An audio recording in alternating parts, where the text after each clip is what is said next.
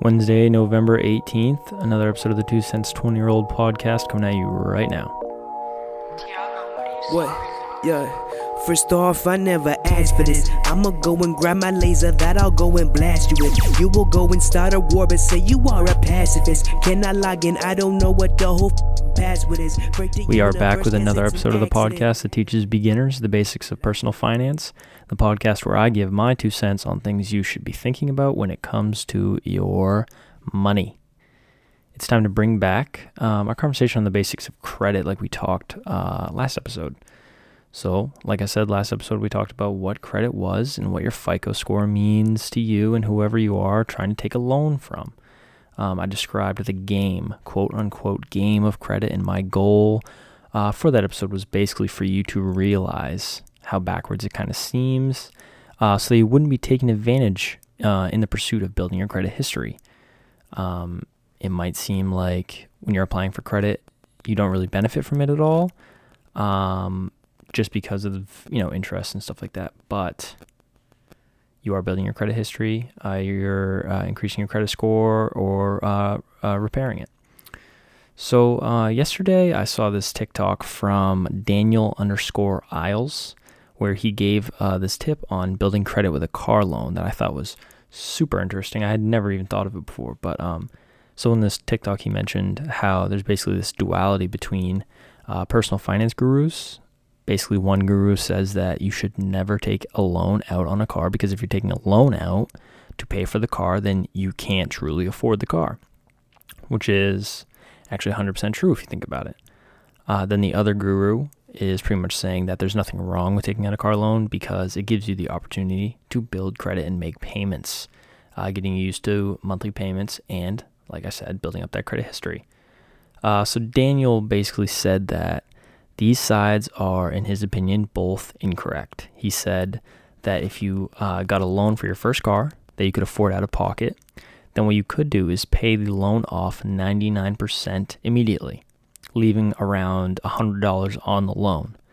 So in doing this, your absurd first-time interest rate, so if you get a loan by yourself without co-signing like a parent or something like that, the interest rate on the loan itself is probably going to be around 12%. I know when I tried to get a loan for my car without a cosigner, it was around, I believe, 13.9. And I mean, that was ridiculous. I showed that to my parents. My mom was like, okay, well, we might be able to help you out because at first they weren't going to cosign at all. But like he said, the first-time interest rate wouldn't affect this because of the $100 principal that you left on the loan. You would spend however long paying off that $100, which in turn builds your credit. And all the while, you wouldn't be stretched to make those payments, and that interest, like I said, wouldn't affect you that much.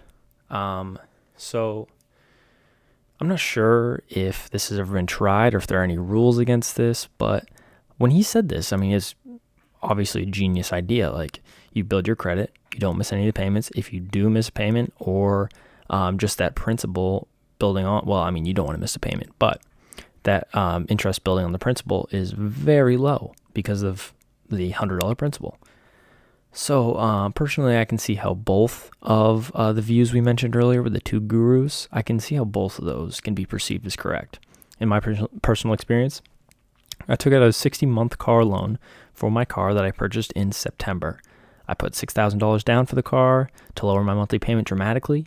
And I like I stated earlier, I'm very fortunate and grateful that my parents put me on their credit card as an authorized user so that I get to build my credit history as they pay their payments on time every month.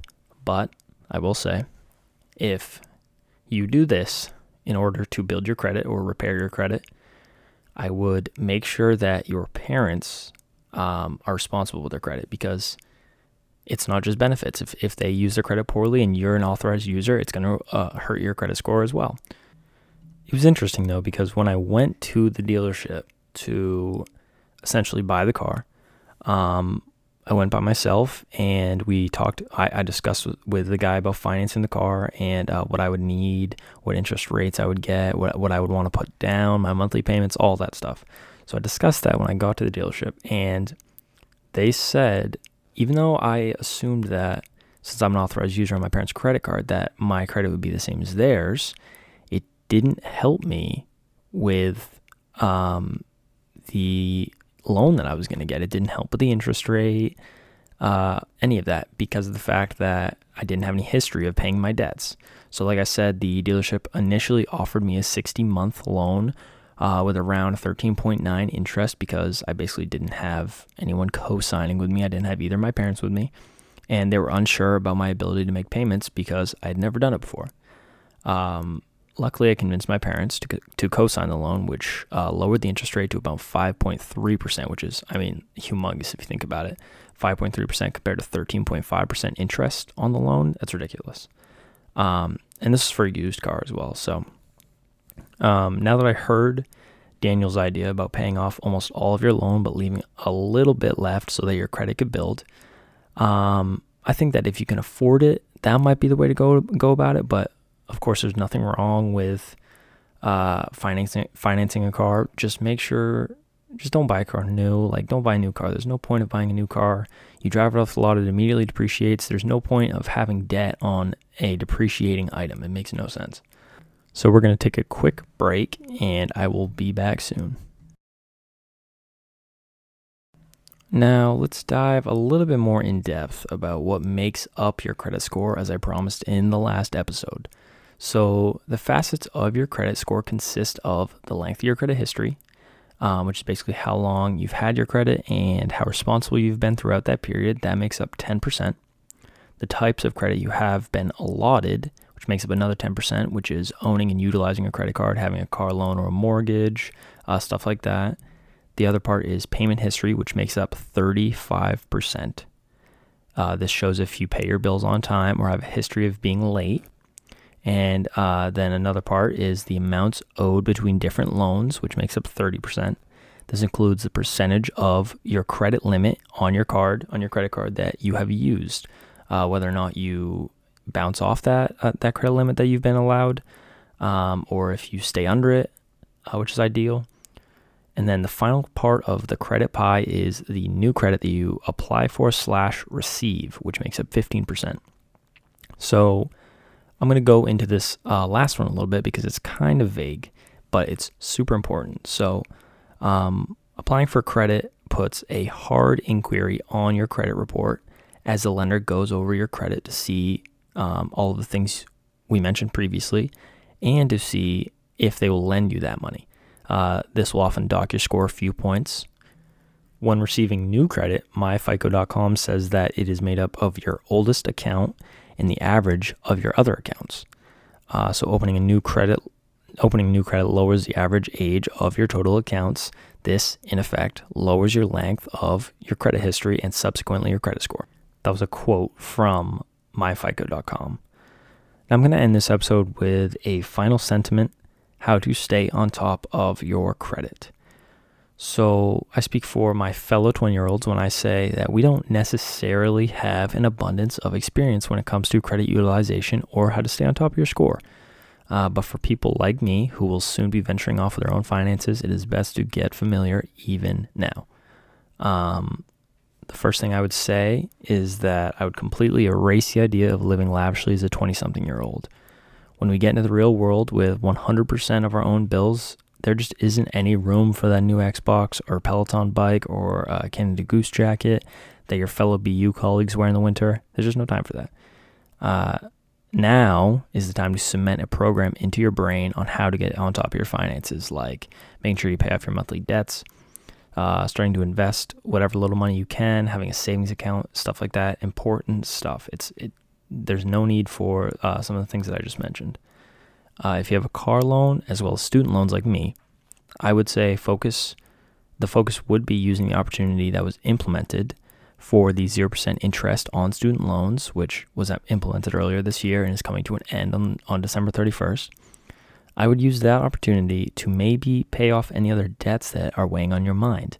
It doesn't really matter that much. Most personal finance blogs say that all debt's the same, but personally, I would say that especially with the 0% interest rate on the student loans, I would worry about anything else that you have, like that car loan that I was talking about, which does have interest.